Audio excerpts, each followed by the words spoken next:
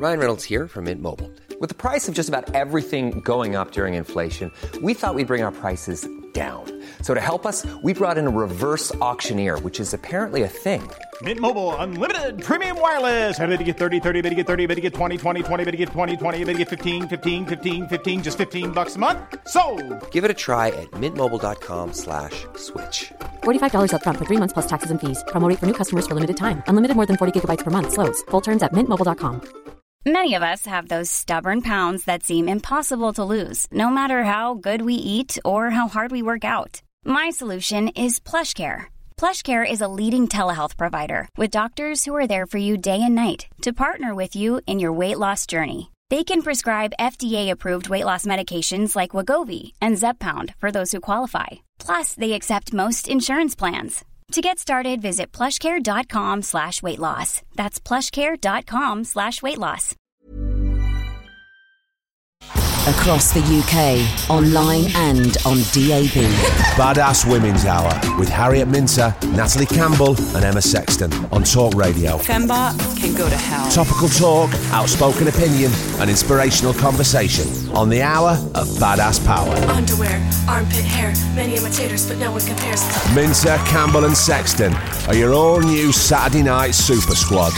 Badass Women's Hour on Talk Radio. She'll get you talking. 1, 2, 3, 4!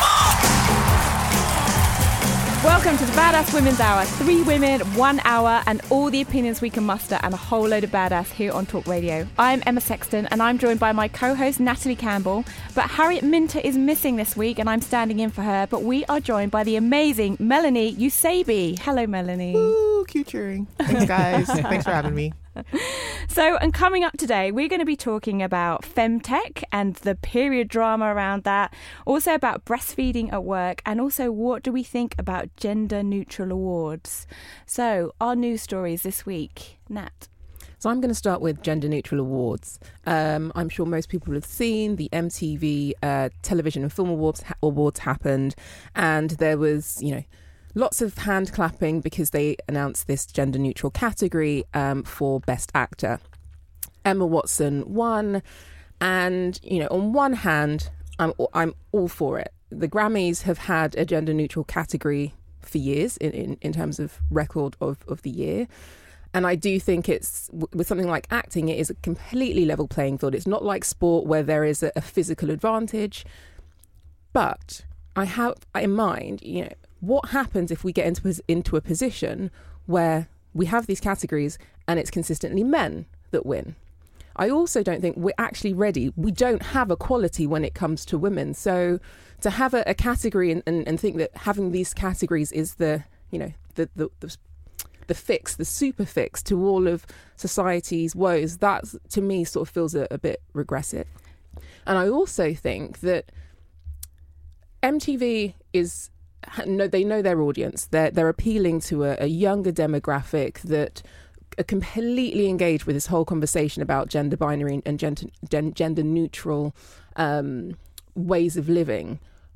But what I don't want to see is that we completely forget that we still need to be celebrating the work of women and what we do and shining a light. So I would like to see, I guess, balanced categories, but I don't want to see female-only categories disappear across the board. Did it feel, for me, it felt like a bit of a PR stunt. It was almost like, oh, okay, everyone's talking about this gender topic, so maybe we'll have some gender-neutral awards. Because I don't think they're the first awards ceremony that's had gender-neutral awards. For film and television, they are. Right. Okay. But obviously not for music, and not for business category. So Melanie runs the Bubbers, and that you can tell us what it's all about. Well, I totally agree with you. I don't think that we're in a place where we can have neutral any awards because, well, on one hand, what it will do is force us to look at the pipeline. Can you imagine if Emma Watson didn't win? Can you imagine if we did gender neutral awards and then a dude won? Jake Gyllenhaal won for some movie, let's say. Right? Yeah, we'd be up in arms. Exactly. So I think with so I won the Black British Business Awards, and the reason, even though in the first 2 years it was absolutely fantastic and celebrated, what it forced us to do is look at the pipeline. toward, getting award. And that's where the real gap is. And so, yeah, kind of actress of the year, fantastic. But then if you're looking at the directors, you're looking at the producers, you're looking at the writers, the script writers, and all of a sudden that's where you see the real gap, that women's stories aren't being represented, women aren't being represented. And hopefully, MTV doing this, it'll shine light into the pipeline. But I don't know if that's going to work. Yeah, too much too soon then. But Is that the general conclusion? was on Good Morning Britain arguing with peers. And I she definitely made a great point. I just don't think we've come far enough. And I also... So for listeners out there, we have a sisterhood code. We don't say negative things about other women. But... because Lorraine has flagged this point, I want to back up Lorraine. Lorraine Kelly. Kelly. Good Morning Britain. On Good Morning Britain said something about Emma Watson. She's a bit wet or a bit wispy. She said she's a bit annoying and everybody, no one had admitted it. Yeah. So I have been saying this for years. Oh, no. I have categorically been saying Emma Watson, for me, I don't know why we've made her the saviour of women. She is, when I think about the day that we take over the world, Emma Watson is not at the front of that charge. But what is it that annoys you the most about her? She's just wet. She's absolutely But wouldn't you rather wet. have somebody doing something and speaking out than nobody? But to me, it's all staged. It's all staged, and I've said this before, I feel like her agent has been like, Emma, you're not getting any roles at the minute, love, so talk about feminism, talk about something, it'll get you on the front of papers, and people will call you this saviour person. Her UN speech, thought it was wet, awful. I feel like we could have a whole nother show on Emma Watson. I think anybody who's going to speak out for us and try and change things, I'm all for them, whether they annoy me a bit or not. That's not true. The thing is, I'm looking at your face right now. But anyway, I don't want to dwell on it. I just want to say, Lorraine, thank you for saying something, because I think everyone skirts around the issue that a certain person has lots of profile, talks about women, and I don't think I don't see the validity or the kind of the real authenticity behind it. So I'm just putting that out there. Talking about women, there was an article that I was flagged up to me this week, and it was about the secret to women's success that no one's talking about, which was about us being able to track our periods and our cycle to make sure that we could perform better at work. Now, I think this is genius. I've been using a lot of these tech products that allow you to track your cycle, and I am actively now avoiding booking things on certain days when I know I'm not going to be at my best. We've got to. So I just wondered what you two thought about that. I love it.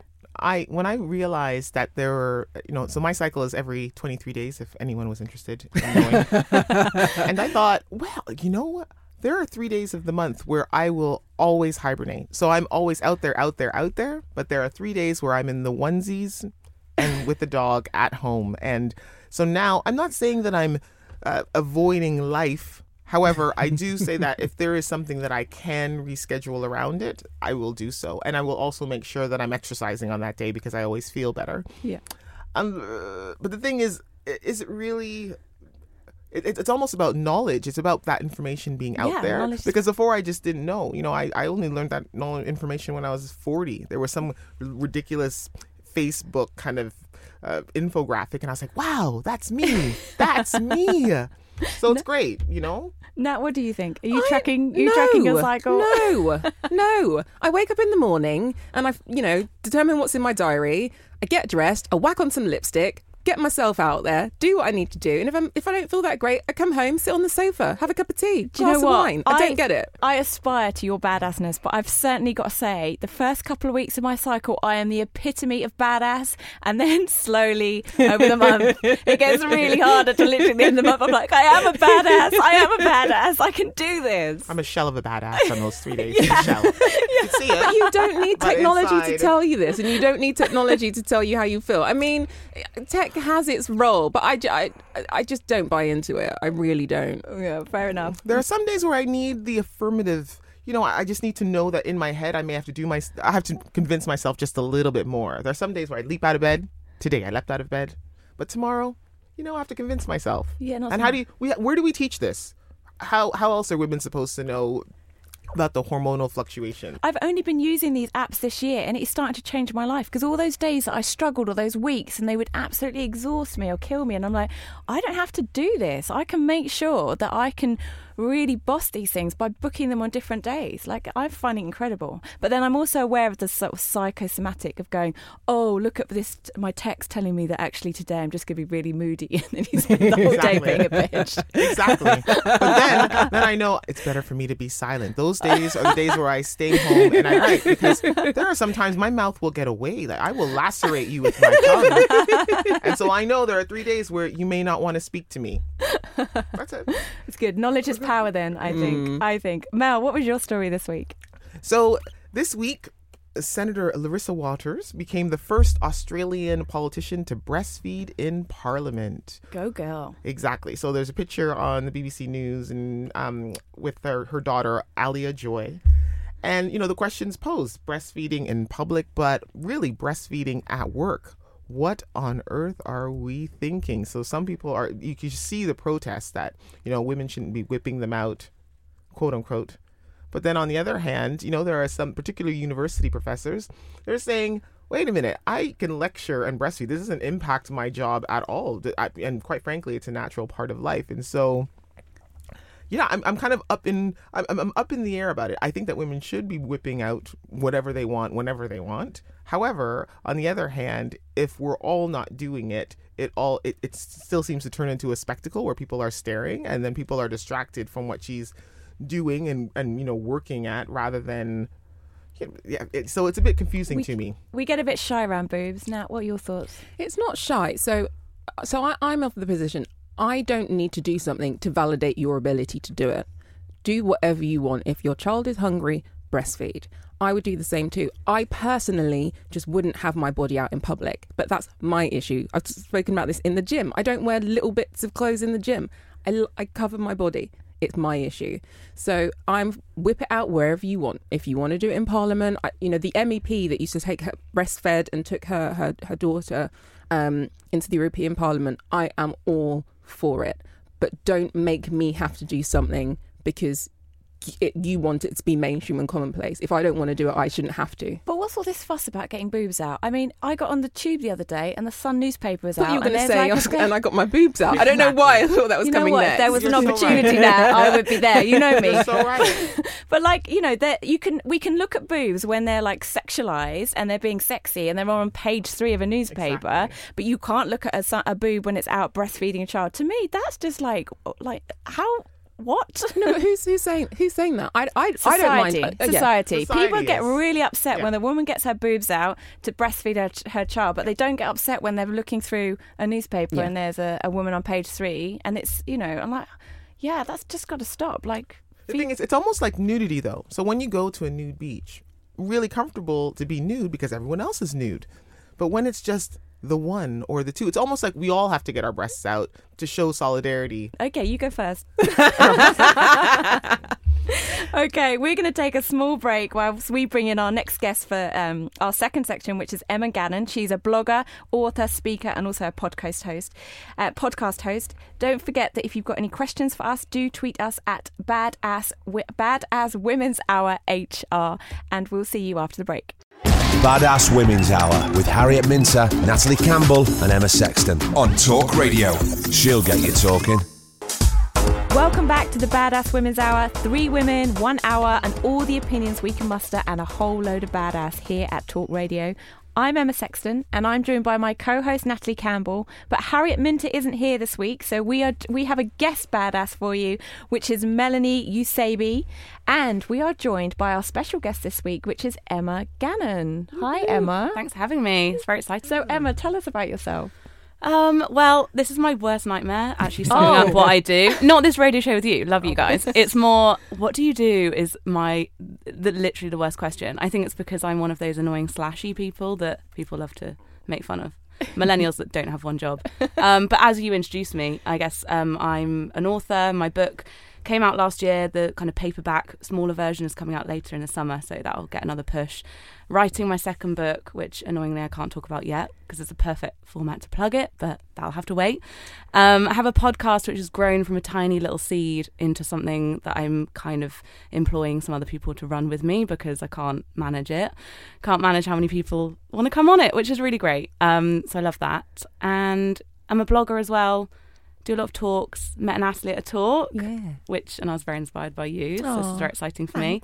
So yeah, lots of different things really. And I'm trying to be kind of someone that doesn't pigeonhole myself. Okay, so I found a really interesting fact about you. You were born in 1989, which was the year that the World Wide Web was conceived. So you've basically grown up with the internet. Yeah, that's kind of the whole crux of the book, because I feel like to write a book, you have to sum it up in a very, very small sentence for anyone to care. And I thought that's actually quite interesting. Like, we all talk about the internet like it's kind of boring and technology is like, yeah, whatever. We live in a technology world. But if you think about it, it's as old as me. It's as old as Taylor Swift, who named her album 89. But it's as old as some 20-somethings. So it's not that new. It's not that old. And isn't that quite interesting? Yeah. And also, tell us about millennials. We hear an awful lot about millennials. They come up all the time. I hear it all the time in kind of business context. There's like this misunderstanding about what millennials are. And like, what would you say a millennial is? I think it's an interesting one. I think we bridge the gap between teenagers now who literally came out of the womb with an iPad. I didn't have that. I had to wait till I was 16 to get a phone. But at the same time, my whole career is based around being good at the internet, because all of these things that have made me successful are lucky things that I've grown up with in a millennial generation, which has been given technology. I've been given the ability to mess around with it in private. So you can't look back at what I did when I was 12, but equally I'm good at making things. I know how to code a website from scratch because of MySpace. It's fine.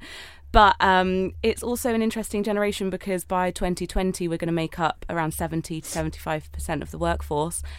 But people hate working with us. We're so annoying. I'm the worst person in an office, which is why I work for myself now. What do you think is the most annoying thing about millennials in the workplace? I think we've learnt to shortcut things. I think I don't really care about being on mainstream media anymore. I'm quite mean about doing it the old way. Is so boring for me, and I know how to kind of cut through things. Like, I don't believe in hierarchy in the workplace. Like, I'm that person who's in the meeting being like, well, why are we doing it that way? And everyone's like, excuse me, we're all in our 50s and we've been working on our lives. That's quite disrespectful for someone who in their 20s to be like, I don't like the way you're doing it. But that's because I want to do it a different way. Yeah. So people think millennials are entitled, and that, what I just said, sounds entitled. What do you think will happen, when you're the 50-year-old? And, you're in a room with a generation that, they did come out of the womb with an iPad. How will you maintain your relevancy? And I guess, have you thought about it? What's next once you're not the in thing? Is it Gen Z now is the one that everyone's talking about? Gen Z, yeah, like centennials, I think they're called. But yeah, that's scary. But I think what's interesting is, there's a stat, and I can't remember the exact stat, but it's a big one about that generation. Most of the jobs haven't been created yet. Yeah. And I didn't know what I was going to do. You get handed a career leaflet and it's like, you could be a vet, or I think I did a quiz and I was going to be a town planner. Don't think so. Towns would just have loads of libraries. But yeah, so I think what's interesting is we don't know what their jobs are going to be. So that's why I think we shouldn't ever sort of call teenagers like silly or sort of say they're addicted to Snapchat. But what do you think your job would be? Because I always say, as women in industries, especially when we're building our own future and determining our own fate, we kind of have to forward plan. So where do you see yourself going? What do you see yourself shifting into if you're not going into the mainstream? But then I'm saying that and I'm like, but at some point what you do will become the mainstream. Yes. So where do you go? What is next for the millennials? And I say I am a millennial too. You're an old millennial. I'm the old millennial. Like, I just made the cusp of being millennial. So that's a really interesting one, because actually, like you say, I think the whole, lots of establishments that we think are very solid in the ground aren't actually that solid. So for example, maybe something like the BBC, that might be a news channel in 10 years time. Will it be a media content channel? Who knows? Because the internet is allowing us like, you only exist if people are listening to it or watching it. And so I think millennials are going to kind of foster that relationship with the younger generation of really celebrating freedom of voice, activism. Like, teenagers now are so clever. I interviewed Rowan Blanchard, she's 14, for my podcast, and I just learnt so much from her. It's reverse mentoring, and I think we'll learn a lot from that generation. Who is Rowan? So she's do you know Boy Meets World? It's a Disney program. Yeah. So Girl Meets World is about the kids of Boy Meets World. Oh wow! Okay. And she's the main star. Like, she's on the cover of Love magazine, I think, or something this month. She's a huge star. She's only 14. It's kind of like a Miley Cyrus, Hannah Montana thing.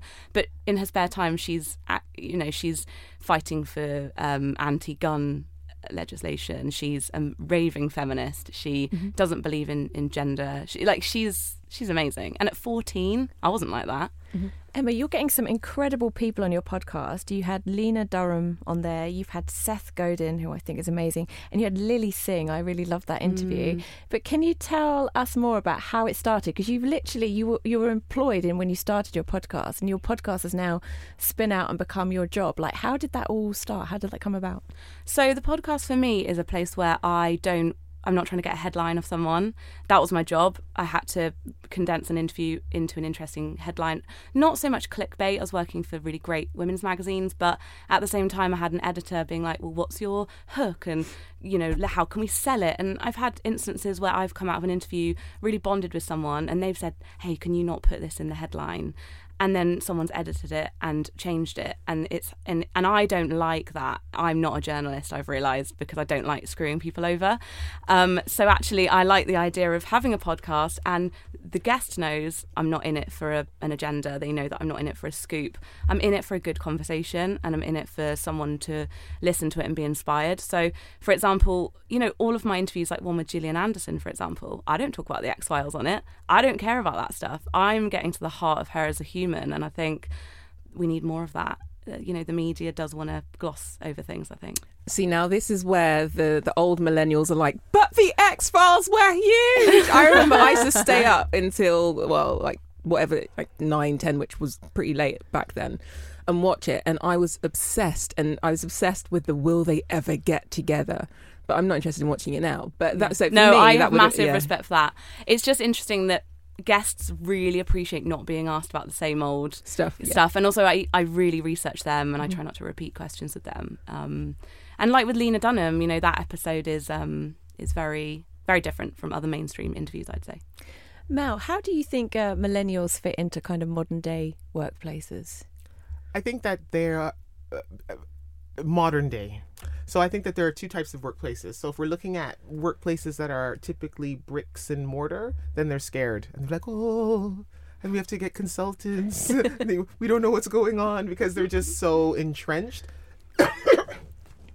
But on the other hand, if you're looking at some of our newer businesses, just businesses who aren't based on, having a physical building, then totally in tune. Quite frankly, the millennial either built it or they're just a big part of the workforce. And so I think in general, I remember when I first started working on computers, and then I started, this new thing came, it was the internet, and I was 18, and then I've been growing up with the internet in terms of working on the internet for so long, and I guess can't imagine what's going to happen next. And so the entitled millennials, as we like to call them, I can't wait to see when the new kind of generation comes after them, how what's going to happen, how are we going to incorporate them, and how are we going to regard these newer people, because it feels like every generation always kind of looks back behind them and says, really, guys? You guys are too entitled. Really? Is this what you called music? It's the same refrain every generation. True. And there's a point when you get...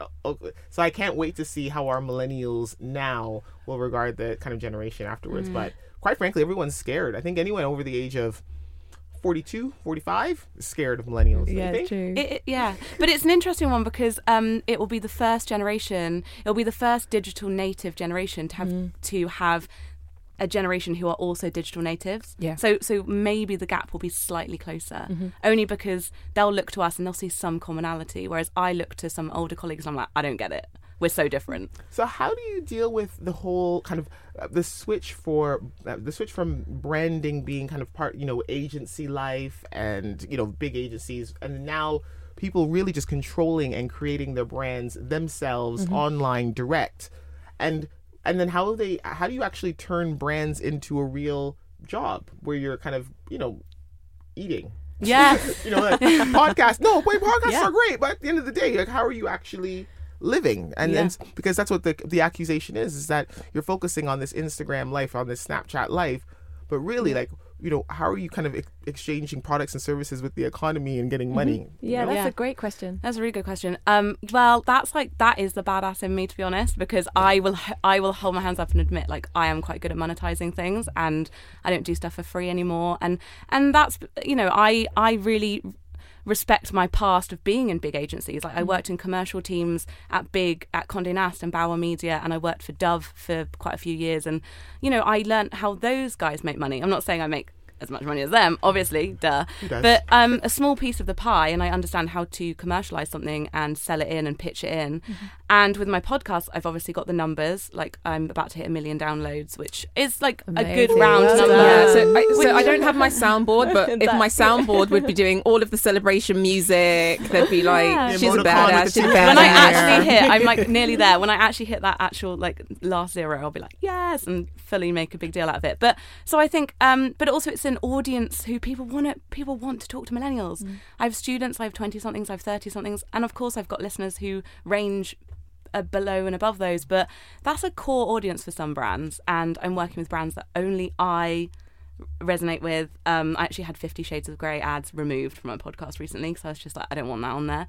And so I'm in control of who I'm working with, and that's really nice. But so when you said that and you said, I hold my hands up, I heard an apology for being badass and an apology for making money. And I think we need to get out of that. Yeah. Because if we were sitting here with men, they would not be apologising for it. And I think that's part of the challenge that we have in terms of becoming leaders and owning our badassness and our wealth, and the fact that we can pay our own bills. Yeah. You inspired me to be more like this, though, because I remember on a panel, someone asked you how much you earned and you said. Yeah. And I was like, I need to be like that. Yeah, there's nothing to hide. We're going to keep Emma for a little while longer and continue this conversation about how to be more badass, because Emma is going to stay to help us answer our badass balls up. That's using our combined wisdom of over 100 years of experiences, mistakes, lessons not really learnt.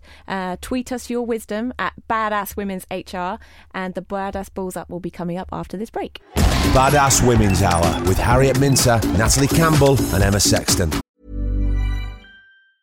Jewelry isn't a gift you give just once. It's a way to remind your loved one of a beautiful moment every time they see it. Blue Nile can help you find the gift that says how you feel and says it beautifully, with expert guidance and a wide assortment of jewelry of the highest quality at the best price. Go to BlueNile.com and experience the convenience of shopping Blue Nile, the original online jeweler since 1999. That's BlueNile.com to find the perfect jewelry gift for any occasion. BlueNile.com. Hey, Dave. Yeah, Randy. Since we founded Bombas, we've always said our socks, underwear, and T-shirts are super soft. Any new ideas? Maybe sublimely soft. Or disgustingly cozy. Wait, what? I got it. Bombas. Absurdly comfortable essentials for yourself and for those facing homelessness. Because one purchased equals one donated. Wow, did we just write an ad? Yes. Bombas. Big comfort for everyone. Go to bombas.com/ACAST and use code ACAST for 20% off your first purchase. Mom deserves the best, and there's no better place to shop for Mother's Day than Whole Foods Market. They're your destination for unbeatable savings, from premium gifts to show-stopping flowers and irresistible desserts. Start by saving 33% with Prime on all body care and candles. Then get a 15-stem bunch of tulips for just $9.99 each with Prime. Round out Mom's menu with festive rosé, irresistible berry chantilly cake, and more special treats. Come celebrate Mother's Day at Whole Foods Market. On Talk Radio, she'll get you talking. Welcome back to the Badass Women's Hour. 3 women, 1 hour, and all the opinions we can muster, and a whole load of badass here on Talk Radio. I'm Emma Sexton, and I'm joined by my co-host Natalie Campbell. Although Harriet isn't with us this week, we have a guest badass, Melanie Usabi. plus Emma Gannon, our guest this week, to help you and help us solve all these badass balls ups that we have. So this is a section where we use our combined wisdom of over 100 years to help try and solve your problems. So, problems this week. Nat, what are we tackling? So following a conversation we had a couple of shows ago about travelling alone and why we do it and the best places that we've experienced, more people have just been asking on Twitter, this is going to be my first trip alone. Where should I go? So I thought we should actually share it and share the places that have inspired us or any top tips. So Melanie, what would you do? Where would you go alone? So my first trip alone was to Paris. And I know everyone's like, oh, but it's so romantic. But actually, it is a creative mecca. So if you think of, there's so many creative artists from our history who have gone to Paris and they, they blossomed and they were single. So that was my first trip. But then with that single supplement business, sometimes I like to go on things where I'm learning stuff. So, the single, it makes me upset. It really makes me upset, people. Because sometimes it's 20 or 30% of the price just because you're traveling solo. Like you were going to sell that room anyway. Yeah. Like, not someone as fabulous as me. It really upsets me. But I sometimes go on, say, I went on a trip a few years ago learning how to surf, a yoga retreat. So there were some things that sometimes I go not single, but then kind of in a group environment to learn. And then with the I'm going off and finding the insides of my life and my purpose. Then Paris was kind of Western Europe. Those were really safe, amazing cities. Nice. Emma, you do a lot of travelling. Do you ever travel by yourself? Yeah, I do. I'm similar in the sense of I don't want to go too out of my comfort zone. New York is amazing for going on your own. Mainly as well because American culture, I feel like it's not weird to go to a bar on your own and just sit with a drink. I remember going out for dinner on my own and I brought my Kindle and my iPad and my phone and I was like, and books. And I was like, must have things around me, feeling so awkward. And I looked around and everyone was just drinking. Don't feel ashamed having dinner on your own. No, I really embraced it. I loved it. Although once I did a weekend away and I went to Lanzarote mainly just because I needed some sun, and I thought I picked a 5-star hotel, but it wasn't that good. It was full of couples or families, and I would go down to dinner because it was all inclusive, and sit by myself, and everyone was looking at me, and I'd really tried to be badass about it, and then I was sitting there going, I'm wondering what stories they're making up about me being here by myself. It's important to feel like to go somewhere where it's embraced. I feel if you were in a pub on your own here, even having a drink, you would be accosted. I've been in pubs on my own and people just feel like they can come up to you and talk to you. Although every time I've sat in a bar by myself, I've been chatted up. But all inclusive, come on, those are dead ringers that's coupledom, isn't it? I've never. I mean, it was desperate times. I needed sun. I was just like, anywhere. But it's supposed to be helping these people that want to go. So stay away from all inclusive. Stay away from all inclusive. What would you, if you were looking for a hotel by yourself? What would you be looking for? I always pick really nice 5-star hotels. I always go out of season, so I get a really good deal on a really nice 5-star hotel, and then you get a much more interesting mix of people. You get more lone people who might be there on business travel or for different reasons. So I always pick somewhere that's not in the middle of nowhere, so it's near to a town, there's stuff going on. So my one was Rome. So I went to Rome, and it's a city that you can just walk. I never got lost. It's not really a grid system, but if you've got some sort of nous about you and you've got a phone, you can just walk for miles. You'll probably bump into the Colosseum and be like, oh, I'm back here again. Yeah, exactly. The food is great. Again, you can sit at a table by yourself and no one cares. I sometimes sat with a magazine, and I went for my birthday as well. So I was for my birthday by myself, and you can go into beautiful churches and just listen to people singing. So that is my top tip. If you want to go away alone, and it's your first time, I would go to Rome. Yeah, it sounds like city breaks are the way forward.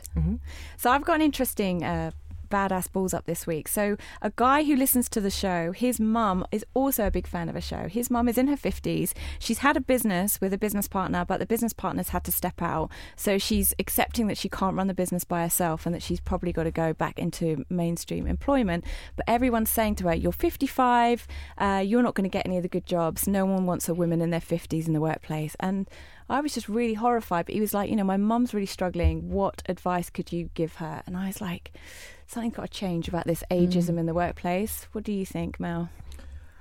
I think there are two sides of the coin. So on one hand, there's a bit of a confidence swag factor that has to go on. Like, you know what? Walk in like you're an elder stateswoman. You know, just walk in like you have the experience that you are lending to them. If you know, that's what I would want to kind of encourage her to be able to kind of walk in her elder stateswoman knowledge, and that she is, because she has the experience and she can share that experience, rather than it being kind of approaching at it from you know, just I'm not good enough or I'm too old to contribute.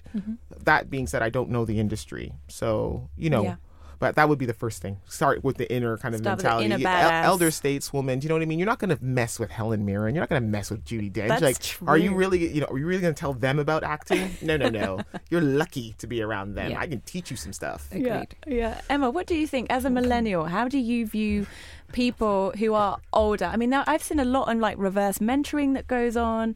Like, how do you feel about older people in the workplace? Well, this actually happened to my half-sister who's in her late 40s. She ran a business and it was doing well, but it didn't work out and she had to go back into working at a company. She's doing amazingly. And she's amazing at her job. She's such a badass. She knows so much stuff and she runs a team in a really great way. Like, she's not scary to them, but they know if they've pissed her off, like they will know about it.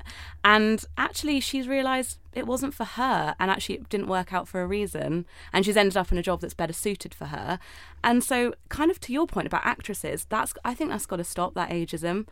You're not going to hit 55 and be unsexy and unemployable. That is nuts. Yes, hear. The older I get, the more I'm pushing for that. Now, what would your advice be? I would, and based on the fact you've probably been employed before and you've run your own business, you have tons of skills to bring to an organisation. So I would start looking at non-exec roles. They're advertised, you know, on all the usual places. But I think at 55, the world is your oyster. Totally. And she could start up another side hustle alongside the other job as well. Yeah. Never ending. You've only got to look at Baddie Winkle and also Mother Pucker, who's a big blogger. Her mum has just started Grandmother Pucker. Yeah, Grandmother Pucker. And I don't know how old she is, but she's like easily 50 plus. I love that. Let's break these boundaries down. We're talking about, like, my dad's 50 something, and like if you saw him, you'd think he's 40 something. So I think it's also, I mean, you're not dead. As long as you're not dead, you can do something. That's where I'm at. Swag it out, girl. Swag it out. Talking to swag it out, Mel, what's your badass balls up this week? So I have a friend, right? Like, she's absolutely amazing. A friend. You're asking for a friend? I'm asking for a friend. I'm asking for friends. So I have a friend. She's absolutely amazing. You know, she's on TV. She's a public speaker, you know, and also a professor. So she does all of these things where she is communicating ideas, communicating with other people. However, when she gets around someone she's attracted to, or when she gets around just kind of males and men in general, then she clams up and she acts like she's almost a schoolgirl, but, you know, before you knew how to talk to boys. And it's amazing to me because she can do anything she wants her whole life. She's a successful woman, but then as soon as it comes to her romantic life, it's just a block. She cannot function. Yes, this friend is me, okay? The friend is me. But it's amazing to me, you know? I'm on a show that has badass in the actual title, and I'm not very badass. I will clam up. Very badass at dating. Yeah, men will never know. Like, if I'm too friendly to you, that means I'm comfortable, and that means that I'm not attracted to you. Same. That's Same. it. But if you I don't am talk to laughing me with you, touching you, then you can 100% guarantee it is never going to happen. Did you go to an all-girls school? No, I didn't go to an all-girls school. Because that is a side effect of that, I think. Just not being around guys, and then when you are, you're like, oh my god, another species. Honestly, woe is me. Like, but I do know that there are a lot of badass women out there who struggle with the same thing. Same thing. I mean, can't Natalie get it and I out. are being very quiet, but the three of us were out last Friday, and we definitely were not dialing up the badass when it came to. We suck. Basically, we have no game. It was embarrassing. H might be somewhere listening, being like, "Don't say that because that's not true." No, it is true. We have no game.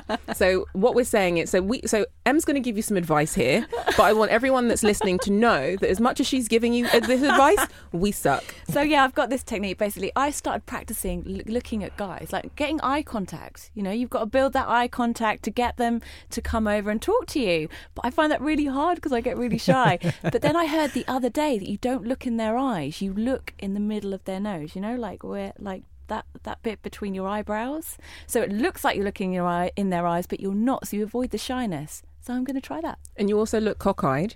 And we tried it. Yeah. It's just like the blind leading the blind. Remember at the beginning of this, she was like, mistakes made, we may not be able to help you. I'm going to do I so don't get this, but I think I hate men. I'm joking. Really? No, I think it's like I get intimidated by them when I'm on a panel and everyone's over 50 in a suit and I'm there in a pink dress. Like, yeah, I can wear pink and be intelligent, but that's when I get weird and clammy, when I'm like, you're making me feel uncomfortable. But if you want to date them, what happens? Maybe it's being I've been in a relationship for like 5.5 years, and I find like any other man really grotesque. Yeah, I see what you're saying. What are like the millennial like dating trends? Do you like, what are the dating challenges? Well, that I've your missed friends out on have? all that, and everyone's like, "Oh, what do you think about dating?" But I didn't. Like, I've missed out on Tinder. I've missed out because 5 years ago when I did go on dating things, it was like Guardian Soulmates on a desktop, and you had to fill out forms. It was like really retro, even 5 years ago. And what are your like common stories that your single friends might share with you when their challenges with dating? I think it's just, you can't tick box your life, and if I'm going to go on a dating app and it says, "Do you want kids?" Like I won't be able to tick a box because I don't know. So I think you can't like have an algorithm that suits your perfect match. I don't believe in that. I feel like you'll look up one day at a party and you'll talk to someone and they'll be that's what I'm really old fashioned. See, but I was hopeful like that when I was a millennial in the millennial age, but then now I know it's a pattern. Looking at my ripe old age in my 40s, I'm like, oh, it's a pattern now, Melly. So what are you going to do? So I'm actually making a call out to all the listeners. It's like, if you have some tips for Melly Mel, please send them. Yeah, please do. Tweet us at the Badass Women's HR. But that's the end of our third segment, our Badass Balls Up. Just want to say thank you so much, Emma, for joining us this week. Thanks for having me. I loved it. Your show is amazing and brilliant. badass, and I'm very honoured. If people want to listen to your podcast and find you on Twitter, how can they find you? Just type in Control-Alt-Delete on iTunes, and I'm at Emma Gannon on Twitter. Lovely. Thank you Come so and join. much. So coming up after the break, we've got the Backdated Badass, a woman in history that you really need to know about. Badass Women's Hour with Harriet Minter, Natalie Campbell and Emma Sexton on Talk Radio. She'll get you talking. Welcome back to the Badass Women's Hour. 3 women, 1 hour, and all of the opinions we can muster and a whole load of badass here on Talk Radio. Join us in the conversation by tweeting us at Badass Women's Hour HR. I'm Emma Sexton, and I'm joined by my co-host Natalie Campbell. And Harriet's missing this week, but we've got a guest badass. It's Melanie. And it's that time of the week where we talk about a backdated badass, a woman from history that you absolutely need to know about. And this week's backdated badass comes courtesy from Shazia Salim, who joins us on the line now. Hi, ladies. Hello. Shazia, tell us the backdated badass that you've chosen for us this week. I've chosen Khadija bint Khuwaylid. Khadija is the wife of the Prophet Muhammad, peace be upon him, and was also actually known as the first Muslim in Islam. She was born in 6th century Arabia, and she was such a successful businesswoman, like a billionairess in today's terms, but also very philanthropic as well. And she, in particular, she wanted to educate girls and educate women and look after women that had been abandoned by their parents. And tell us some of the things that you think were particularly badass about Khadija. Given the time that she was living in particular, to be a woman that handled her business. She was a mother as well. She had been widowed twice. To kind of handle all of that in that particular time when everything is against you, to be successful and not let your success go to your head, but to also be mindful of the community and the people that are looking up to you, I think is particularly remarkable, and something that attracted a lot of people around her. So she used to get proposals all the time from all these men, and she would turn them down all the time because she was looking for a very genuine, good person. She wasn't looking for someone on the same material wealth as her. Actually, when she proposed to the Prophet Muhammad, so she was his boss, she employed him first, and then she proposed to him. She was 15 years older than him, a widow with kids, and she proposed to him. And because of her kind of relationship with him, and he wasn't very wealthy at all, he wasn't educated, he couldn't read or write, but she just saw genuineness in him. And I think being able to be very true to yourself and be really confident in what you're about and not let that phase your vision or your goals or not let that phase the environment that you're in, I think is really, really strong. Shaz, from a theological place, what is her role? What's her significance in terms of religion and Islam? Is she the equivalent of Mary in Christianity? Give us some sense of the magnitude of her role. Yeah, sure. So she's considered the first Muslim. Okay. So she basically believed in the Prophet Muhammad before he even believed in himself. Okay. And she was the first one to kind of say, look, I sign up to this and I support what you're doing. And she did that not just by sort of pledging allegiance to him, but also giving all of her wealth to support him too. But also in terms of, you mentioned Mary, so in Islam there are 4 women that are called like the sort of champion women in Islam. And Mary's one of them, the father of Jesus, and Khadija is one of them as well. And her daughter Fatima is one of them, and the wife of the pharaoh is the 4th. So in terms of esteem, it doesn't really get much higher. She's an incredible woman, and everyone really loves what she did and what she was about. Her mannerisms, her tone, her charitable nature, and how she actually supported the early Muslim empire. So there wouldn't be Islam in the way that it has come about today if it wasn't supported in its early phase. In the early phase, the early Muslims were abused, tortured, boycotted against, completely shunned from society, and it's basically her wealth that she gave to the early Muslim community that allowed them to kind of eat and live and survive when everyone had turned against them. So Shaz, just quickly, so when you suggested that you were going to do Khadija, I got really excited because it took me back to a time when we were working together in Sheffield, and we set up an enterprise program for young girls in Sheffield that were taken out of the education system because there were no single-sex Islamic schools. So they were 16 plus, and they were doing their A-levels, and these girls were brilliant, sort of A-star track. And I remember you you stood in front of the room and you told the girls this story and really impressed upon them the fact that Khadija was full-on badass. She proposed to Muhammad. She had her own independent wealth. And I remember seeing their eyes light up and them thinking, okay, I can be an entrepreneur. I can be someone that has my own wealth. And so it's always stuck with me, and I knew that when you present her to us, that just all of that would come back in that sense of what it means to be a woman with your own independent wealth and really own and determine your destiny and fate and the fate of others. Absolutely, she's been my role model. I was introduced to her by my father, like as a person in history when I was about 7-8 years old.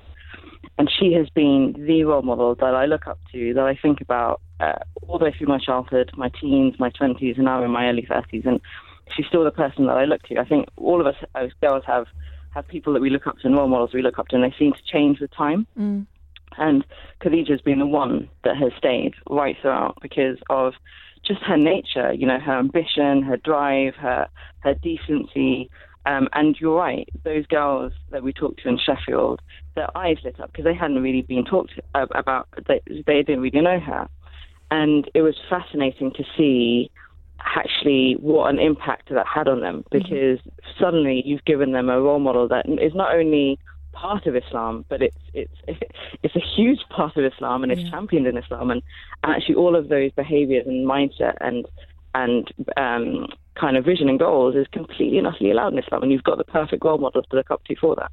There are so many things that she can teach us in regards to business women who are making more money than their men and who are the breadwinners or the primary breadwinners of their home, and also just the fact that 15 years older. Let's talk about that. How this stigma that we have around kind of cougars, even with Macron and the presidency and the election, and all that attention being focused on his wife, and just the I'm so glad. I had no idea. Had you heard of her before today? No, I hadn't. And quite frankly, now my daughter is going to be called Khadija. But it's absolutely brilliant. I think I want to do so much more in terms of pushing her out. She's going to be my next WCW. Yeah, sounds amazing. Amazing. And honestly, she is someone that I look up to and I talk about quite a lot. And there's a lot of Muslim women out there when they are entrepreneurs, and you talk to them, who's your role model? 9 times out of 10, they'll say Khadija. And the 10th person who doesn't say it just hasn't heard about it. But when they hear about it, they say exactly the same thing. They're like, oh my God, I'm a Khadija. Yeah. And it's this mannerism and tone that she had about her. When you read about her, when she was doing her business, there was something about her mannerism and her tone that let the men know that she was doing business with, that she was there about business, right? There was nothing else going on. Don't try and flirt with me. Don't try and talk to me in that way. Like, this is either you want this business or you don't want this business. And she was very firm in it, but there was something actually quite loving in her nature as well that let the women around her know that it was someone that they could go to, and they could go to help, and they could go for advice, and it was something really caring about her as well. Shaz, I'm not going to blow smoke up your behind, but I know that you were talking about Khadija, and I think actually in the future young girls and women are going to talk about you because you set up a business, and so not many people know this, but Shaz set up a brand called I Eat. You're stocked in Tesco and Morrison's and Asda, and literally taking over the world. And one idea that is absolutely amazing and brilliant, and just I feel so inspired listening to you talk about someone else, because that is how young girls are going to talk about you. Thank you so much, Shazia. Thank you so much, Shazia, for sharing with us your backdated badass for this week. My pleasure. Thank you. So we're coming towards the end of our show, and as ever, this week we want to leave you with something to live your life by over the next 7 days. Some inspiration, something to perk you up, give you some focus. So, Nat, what is our badass principle for the week? The badass principle this week is fight smarter. And fight smarter, it's a bit of a mix of the conversation we've been having today about women owning their wealth and, what they do, and not being ashamed of saying, this is who I am, this is what I stand for. And the smarter as opposed to harder goes back to the business philosophy of SMART principles. So, you should be specific and all of these other things. And I really think that when we, as activists and as women going out, living our lives, we need to think about how we can do more, not by running ourselves into the ground and trying to do everything, but doing the things that we need to do to fundamentally create a shift and change. And that's the SMART bit. Great. Melanie, what does fight smarter mean for you? I think it means a collaboration for me, that just like you said, I am not meant to do everything. I'm not meant to be everything to everyone. And there are just so many people out there who are, on the same point, kind of on the same plane as me. And so I'd rather just work with them, and we're all contributing in our own way rather than trying to do everything and die in the process. So true. I realise that I am probably the laziest person in the world. I am always looking for the smarter way to get from A to B. There is always a better way to do some stuff if you just take a bit of a step back and go, hang on a minute, how can I still get the result I want, but probably without killing myself in the process? So yeah, thank you. So this has been the Badass Women's Hour with Emma Sexton and my co-host Natalie Campbell, and we have been joined this week by the amazing Melanie Usabi. We will be back next week, but if you liked us and want to hear more from us in the meantime, make sure you follow us on social media. You can follow the Badass Women's Hour at Badass Women's Hour HR, or you can follow me at Emma Sexton, Nat at Nat D Campbell, Mel at Melanie Usabi, and we will see you again next week. Badass Women's Hour with Harriet Minter, Natalie Campbell.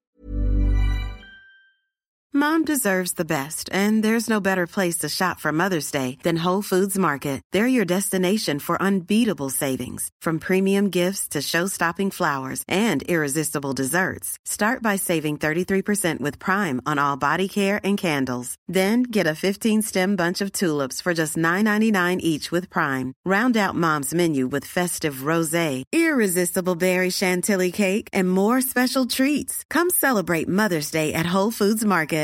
Even when we're on a budget, we still deserve nice things.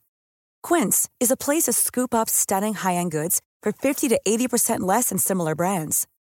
They have buttery soft cashmere sweaters starting at $50, luxurious Italian leather bags, and so much more.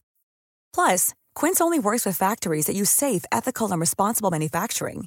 Get the high-end goods you'll love without the high price tag with Quince. Go to quince.com/style for free shipping and 365-day returns. Hey, folks, I'm Mark Maron from the WTF Podcast, and this episode is brought to you by Kleenex Ultra Soft Tissues, your ally to help tackle your allergy symptoms this season. I love the change of seasons, but nobody loves pollen and all those other things floating in the air that make you sneeze during this nice weather. Kleenex Ultra Soft Tissues are hypoallergenic and allergist approved. So fight back against watery eyes and runny noses without worrying about irritating your skin. For this allergy season, grab Kleenex and face allergies head on. And Emma Sexton on Talk Radio. She'll get you talking.